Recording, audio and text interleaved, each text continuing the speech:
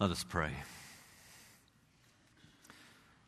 Oh Lord, we thank you now as we come to your word that we have the freedom to do so. And as we come together to listen to what it is that you have to say to us through the Bible, we pray this morning that you would help us to know what it means to serve with joy in the new life of the Spirit. We pray it in Jesus' name. Amen. So friends, turn with me in your Bibles to Romans chapter 7, and we're looking this morning at verses 5 and 6. Romans chapter 7, verses 5 to 6. A less traditional celebration takes place earlier in the month of May, on May the 4th. And on May the 4th, Star Wars aficionados celebrate May the Force be with you. Some of us know that. Now, we're looking this Pentecost Sunday at the work of the Spirit. And is the work of the Spirit like having the force with us?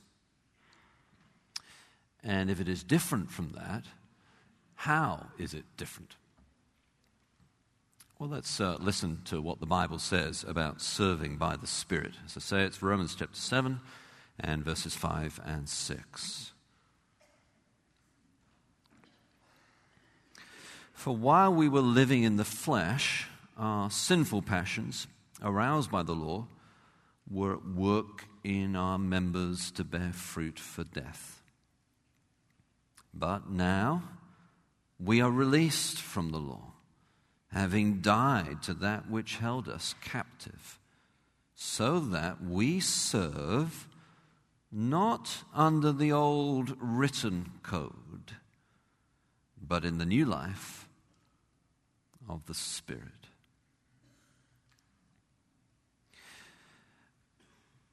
When you play tennis, you will not do very well until you have a half-decent serve. Some years ago, I picked up a tennis racket again for the first time for ages and discovered that my serve was not as good as it had once been. I assumed that I would be right back where I was when I last played, but that was a false assumption. I needed to relearn how to serve. In the Christian life, too, serving is not as easy as it sometimes looks. We can serve with humility or with arrogance. We can serve with gratitude or with grumbling. We can serve with maturity or with childishness. And you see in the passage in front of us today, Paul is contrasting two ways of serving. One is what we could call the religious way of serving. The other is the spiritual way. How's your serve? This is teaching us the following. Serve God in the newness of the Spirit. And this morning I will explain why this passage is teaching us to serve God in the newness of the Spirit, and then show us what it means to serve God in the newness of the Spirit. So this passage teaches that we are to serve God in the newness of the Spirit by presenting a stark contrast. It's very striking. You have what life is like living under the law in verse 5, with what life is like as a Christian living in the Spirit in verse 6. I'm going to explain and apply each of these terms of these verses, and as I do so, I think we will see an ongoing contrast, a stark contrast between oldness of law and newness of Spirit. So verse 5 introduces the oldness of law by the word for, because Paul is now showing why he had just said what he had just said in verse 4, which, as we saw last week, was that those in Christ are now released from their marriage to the law and now have a new husband, namely Christ. This new marriage means that those who are in Christ, he has said, bear fruit for God. But why? How does that work? And so Paul now shows how a Christian's marriage to Christ does bear fruit to God. And he tells us that's the purpose of these next two verses by beginning in verse 5 by saying, for, or because, or for this reason, or let me explain now why I said what I just said. Now, it's very important when we study the Bible that we notice these connecting words. The Bible is not a collection of best thoughts of the day or Instagram or Twitter quotes, as fine as those things can be. No, the Bible has a message, a point, an argument. It is saying something. It is not just a collection of sayings about some things. Ultimately, the Bible is a message about God and about Christ, not a collection of best thoughts and aphorisms and random quotes. Now, it's important we notice this in our pluralistic age. See, the Bible is quite different from the Quran. The Quran is a collection of sayings and statements. But the Bible is a story. It has a message. It is arguing a case. And it all leads to Christ. So notice those connecting words, like this one, for. Then Paul carries on to say, while we were living in the flesh. Now, some of us will know that the word flesh, or sarx in Greek, is a word that has more than one meaning in the Bible, and so we cannot import all the different meanings that it has in various passages into this one. We need to find out what it is saying here. And in this verse 5, I think, by flesh, Paul means the unconverted, the unregenerate, the someone who is outside of Christ. And this is made clear by the context. So these two verses here are contrasting flesh and spirit, and that contrast Paul then develops later when he comes to chapter 8 of Romans. And he doesn't develop it straight away because immediately after he is written verses 5 and 6, he's aware that what he says here about the law was so controversial for the Jewish members of the congregation that he needed straight away to spend at some length explaining what he was saying there about the law, which he does through the rest of chapter 7 before he comes back to this theme that he introduced in verses 5 and 6, and he expands it in chapter 8. Just telling you that so that you realize that to understand the context of this word flesh, we need to look at chapter 8 and particular verse 5 and following. If you have a Bible, you can see it there. If not, I'll just read it for us. For those, he says, who live according to the flesh set their minds on the things of the flesh, but those who live according to the Spirit set their minds on the things of the Spirit. To set the mind on the flesh is death, but to set the mind on the Spirit is life and peace. For the mind that is set on the flesh is hostile to God, for it does not submit to God's law. Indeed, it cannot. Those who are in the flesh cannot please God. And so it is clear then that by flesh here, Paul means the unconverted person who cannot please God. In other words, there is no such thing as a half Christian, or what some call merely a cultural Christian. Someone is either a Christian or they're not. They're either in the flesh or in the Spirit. To be a Christian is to be born of God, to have God's Spirit, to be a new creation. You're either in the flesh or in the Spirit. You cannot be half a Christian any more than you can be half a person, or half in Wheaton and half in Naperville. But then Paul says, our sinful passions. Now this is similar to how Paul describes the flesh, for instance in Ephesians 2 verse 3, where he says there, among whom we all once lived in the passions of our flesh, carrying out the desires of the body and the mind.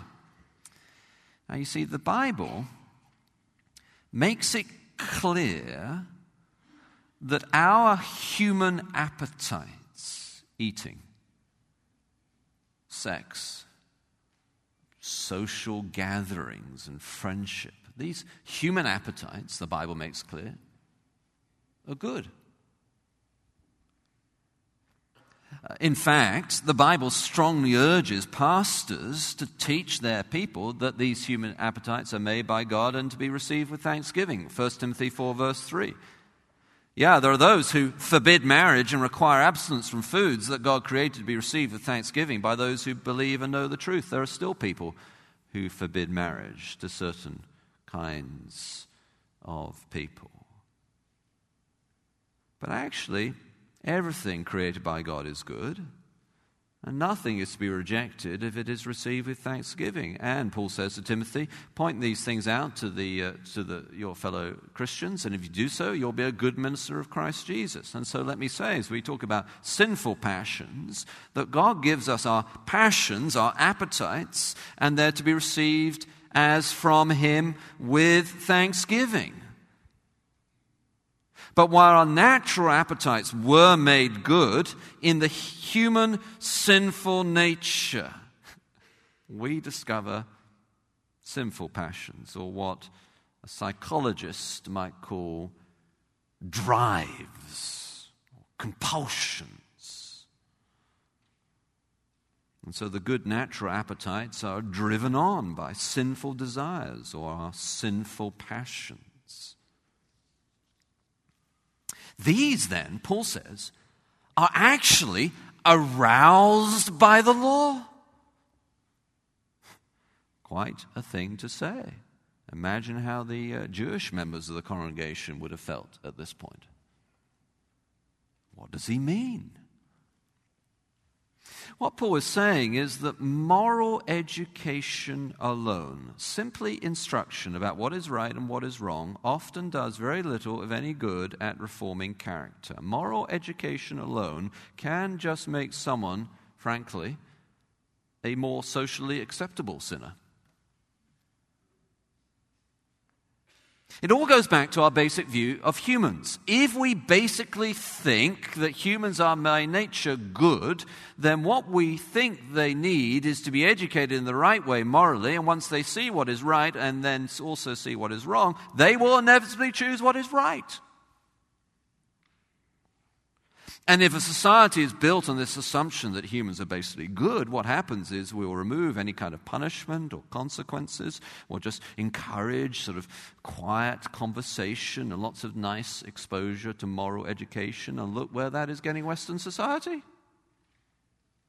And the reason why it doesn't work is because people are not basically good by nature. We have sinful passions in our flesh as unconverted people. And the law, it arouses those passions.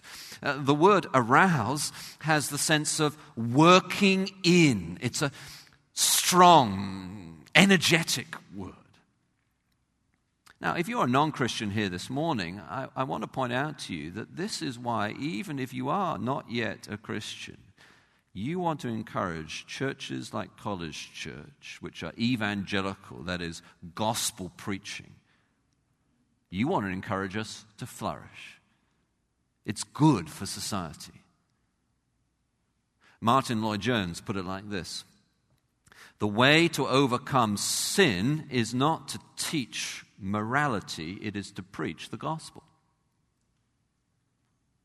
And so then our vision as College Church is centered on the gospel, because we believe the gospel is God's way to reach the world. The church is God's means of building His kingdom. And as the church increasingly aligns with this gospel, so the power of Christ will have an increasingly transformative effect on the world around us. All the law does is work within, increase, arouse sinful passion. That's why you sometimes find when someone is exposed to mere instruction about what is right and what is wrong, then what happens is they go off and experiment with what is wrong. You teach teenagers about drugs or alcohol or sexual techniques in sex education. And as likely as not, they are very interested and may well want to go off and experiment.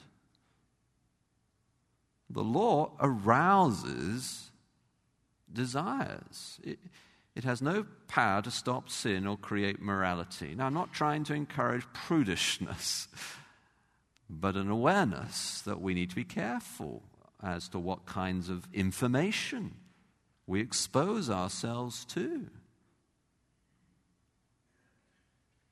Then Paul says that these were at work in our members. Now, by members, Paul means our constituent parts. That is, everything that goes up to make us us.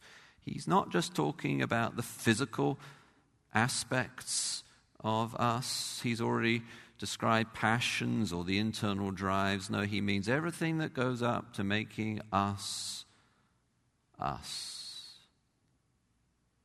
And this, he says, was to bear fruit for death. So the unconverted person bears fruit for death, in contrast to the person in Christ, who, verse 4, is able to bear fruit for God. Now, what does it mean to bear fruit for death? It means that the result of a life outside of Christ is death. It's partly that the final expectation of an unconverted person can only be physical death. There is no hope for heaven, no hope beyond the grave. There's just the specter of death that hangs over every effort and achievement and declares everything that is done, in the words of Ecclesiastes, under the sun to be meaningless, because he who dies with the most toys does not win, he just dies.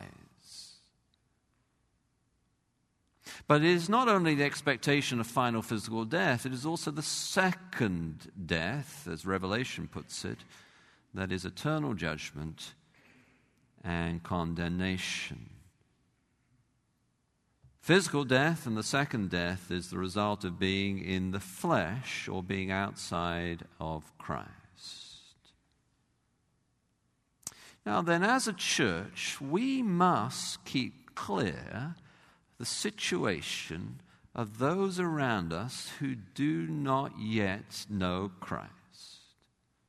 It's hard to do, isn't it, in Wheaton, when it's such a wonderful place and so many nice people and all that.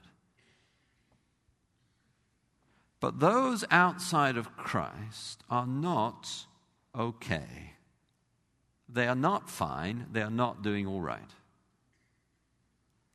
They are in the flesh, with sinful passions at work in their members, bearing fruit for death. And this should inspire us to be active in growing a church of gospel excellence to change the world. What our world most needs is not law or moral education. What it needs is Christ and the power of the gospel.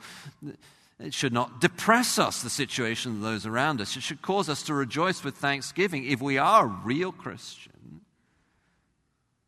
Because this is what was true of us, but no longer is true of us. And may it cause us ourselves to put our hope in the gospel,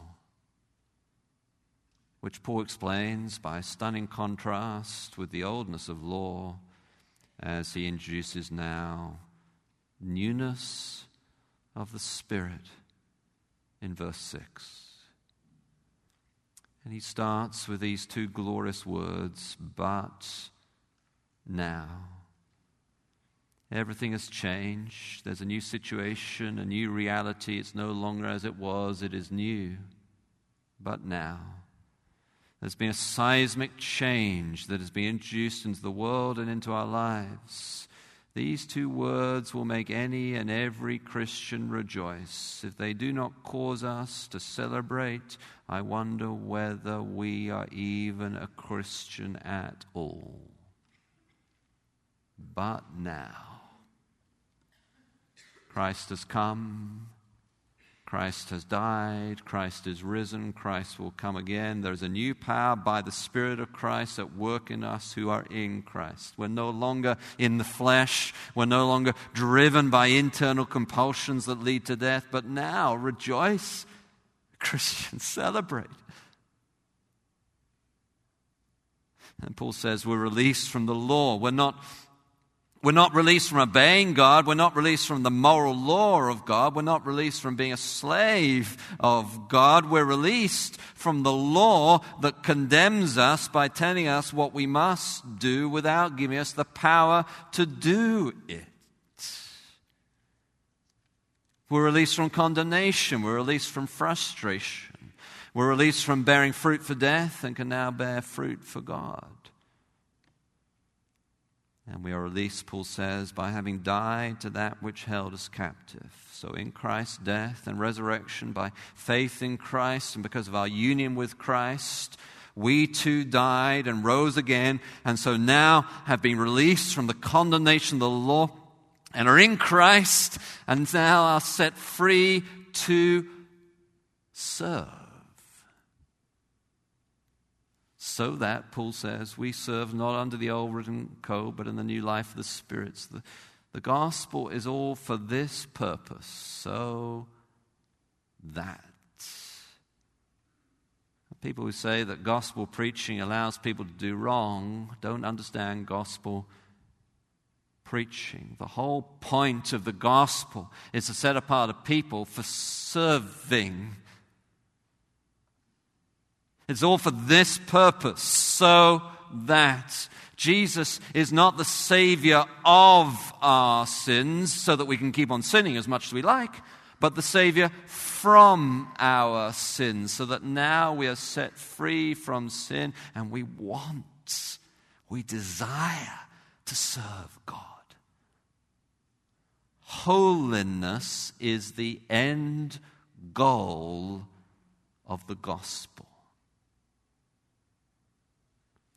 To be a holy people, holy as God is holy, set apart to declare His praises to the nations. We grow in maturity, Christ-likeness, godliness, all by the proclamation of the gospel to ourselves, from the pulpit, in the classroom, in adult communities, in small groups, in our own lives, to each other, so that we serve. Or literally, we slave. We are slaves of God. We serve Him. We slave Him. The gospel does not set us free from serving God. It enables us to be slaves of God. It gives us the power to be slaves of God. But that serving, slaving God is now in an entirely different manner and by a completely different method. It is no longer in the literally oldness of the letter. Paul here is referring to the writing of the law given to Moses. This law was of the letter or the written code in the sense that it was actually written down. So this then is not a contrast between the so-called letter of the law versus the spirit of the law. No. That's not what Paul's saying here at all. This is a contrast between the law that was written on tablets of stone, the letter, and the law that is written on human hearts by His Spirit. And so we no longer serve in this oldness of the writing of the law, the written code. Now we slave in literally the newness of the Spirit. There's a new thing that God has done. It's a new heart that He's given us, a new desire, a new set of affections and inclinations to serve God now. Before we were living in the flesh, living under the law, natural human appetites, of the natural human nature warped by sin, so that our sinful desires drove us, compelled us, captivate us. This is the merely religious way of serving God. Those sinful passions are stimulated, energized, aroused, worked in us actually through the law. Hearing about moral education stimulates us to wrong, not to right. It's true in all the different parts of ourselves, all our members, all the constituent parts that go out to make us, mentally as well as physically. And all this was leading to only one place, the grave, and only to one result, eternal death. But now, we're released from the condemnation of the law. We now are in Christ. Having died with him, we're regenerated, that is, made new through the power of his resurrection, so we're able to serve him in a new way. No longer are we subject to the frustration and serving in the oldness of the written code, told to do things but unable to do them. We're now serving in the newness of the Spirit. We have his Spirit with us, within us. We have moved from the realm of law, flesh, death, to the realm of Christ, Spirit, life. And therefore, this is now the new pattern after which we are to serve God, not in the oldness of the written code, but in the newness of the Spirit. Well, I believe this is teaching us to serve God in the newness of the Spirit. Thinking through an illustration for what it means to serve God in the newness of the Spirit. Just this morning, talking, well, it wasn't actually over breakfast. I'd already eaten breakfast. Thinking through how, these days, one of the challenges of being a parent is what kind of device do you give to your child at what time? Do you give them a phone? And when do you give them a phone? How do you allow them to have access to the internet? When do you allow them to have access to the internet? And there's a particular device called an iPod Touch. It's not a phone, but it allows you to have access to the internet when you are close to Wi-Fi. So you can go to Starbucks and connect to the internet, or come to church and connect to the internet, the free Wi-Fi, should it be working.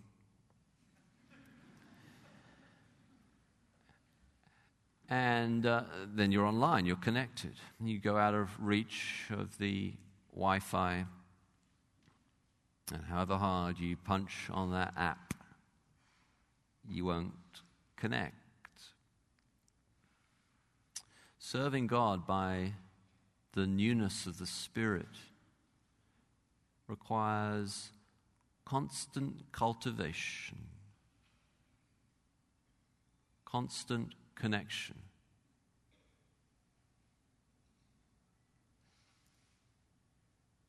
Paul applies his teaching here in Romans 7, 5, and 6, and Romans 8 in three ways. Let me indicate these three ways at the close of the sermon. They're these. A new connection to holiness, a new connection to prayer, a new connection to suffering. First, a new connection or attitude to holiness. This is verse 13 of Romans 8. For if you live according to the flesh, you will die. But if by the Spirit you put to death the deeds of the body, you will live. This is heart holiness, this new attitude to holiness. By the Spirit, we now move beyond superficial allegiance to God's law to a soft heart. Jesus taught us this, didn't he? We don't simply avoid murder, we dig out hate. We don't simply avoid adultery, we remove lust. I know one man who discovered that Christ demanded more of him, not less than the written code. but that Christ by his Spirit also gave power, not condemnation, and whose relationship with God is now in purity and integrity by the power of the Spirit. Second, a new attitude to prayer. This is verse 15 of chapter 8. For you did not receive the spirit of slavery to fall back into fear, but you've received the spirit of adoption as sons, by whom we cry, Abba, Father. So this new attitude to prayer is sonship prayer. To be a son in the ancient world was to receive the inheritance. Male or female in Christ, we are sons. And so Christians approach God with confidence, intimacy, and the direct access of sonship. The characteristic of living in the Spirit is fervent, frequent, intimate, conversational prayer with God as our Father. I know a banker whose prayer life was transformed by realizing that he could pray in the Spirit at all times, in all places, at work, before making a deal, before a business lunch, constantly crying out to the Father for power and insight and help in the freedom of the Spirit. Third, a new attitude to suffering. As I say, each of these are applied at greater length in Romans chapter 8, and we'll look at them when we get there, but these are the ways that Paul applies his teaching in Romans 7, verses 5 and 6. Look at verse 23, a new attitude to suffering. Not only creation, but we ourselves, who have the first fruits of the Spirit, groan inwardly as we wait eagerly for adoption as sons, the redemption of our bodies. So this new attitude to suffering is hope-filled suffering. The Christian is able to rise above his immediate, painful surroundings, to scan the eternal horizon and understand by his confident position as a son, therefore groan inwardly, but also eagerly for the final redemption of our bodies. Redemption of the body that seems like better and better news each year longer I live. Suffering is never easy. Otherwise it would be called pleasure, not suffering. But I know a person whose sick bed was the footstool to more people coming to know Christ than anyone else in his town for years before. New attitude to holiness, heart holiness. I want to please him.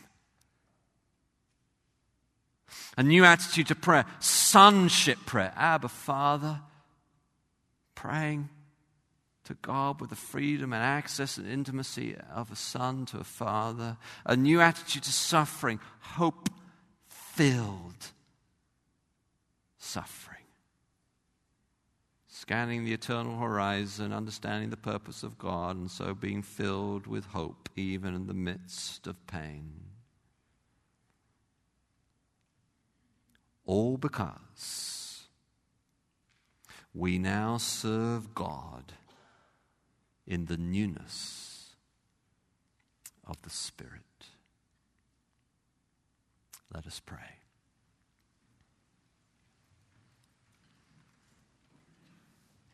Our Lord Jesus, we begin with that application to prayer. And so we cry out in the name of Jesus to our Father, Abba, Father.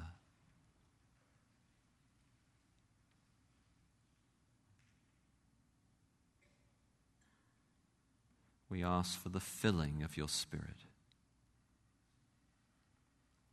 to renew our connection.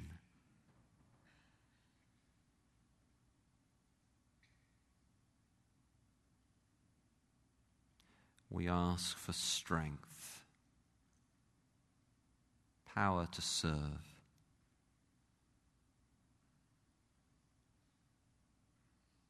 We ask for the fruit of the Spirit, love, humble love. All the aspects of Christ-like character.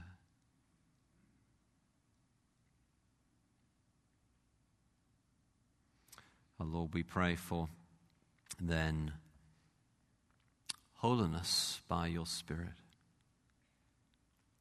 Would you dig out from us unrighteous anger?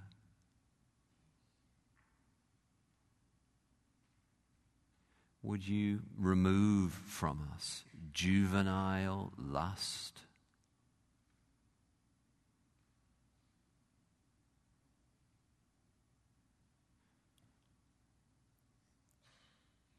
Would you free us from the love of money?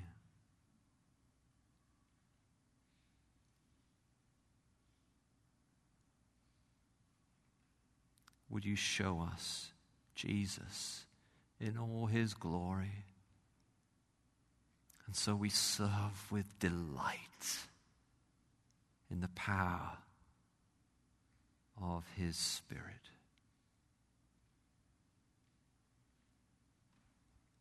And Lord, we also apply, as Paul does, this teaching about serving in the newness of the Spirit to suffering. Lord, I know full well that there are people in front of me right now whose heads are bowed, who are going through painful times, perhaps relationship friction, perhaps cancer. Lord, how is it that we could, while groaning inwardly, also eagerly look forward with hope? We are not equal to these things, but by your Spirit you can give us the mind of Christ to see how the weight of glory far outweighs, is far more substantial than any passing, temporary suffering. We pray that you would show us that. As Christian and Keith encouraged us, we pray we would lean into you in such times of suffering, that by your Spirit you would do a new work in us and fill us miraculously, even now, with hope.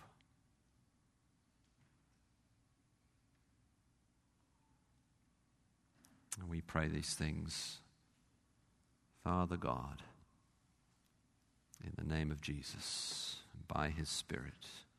Amen.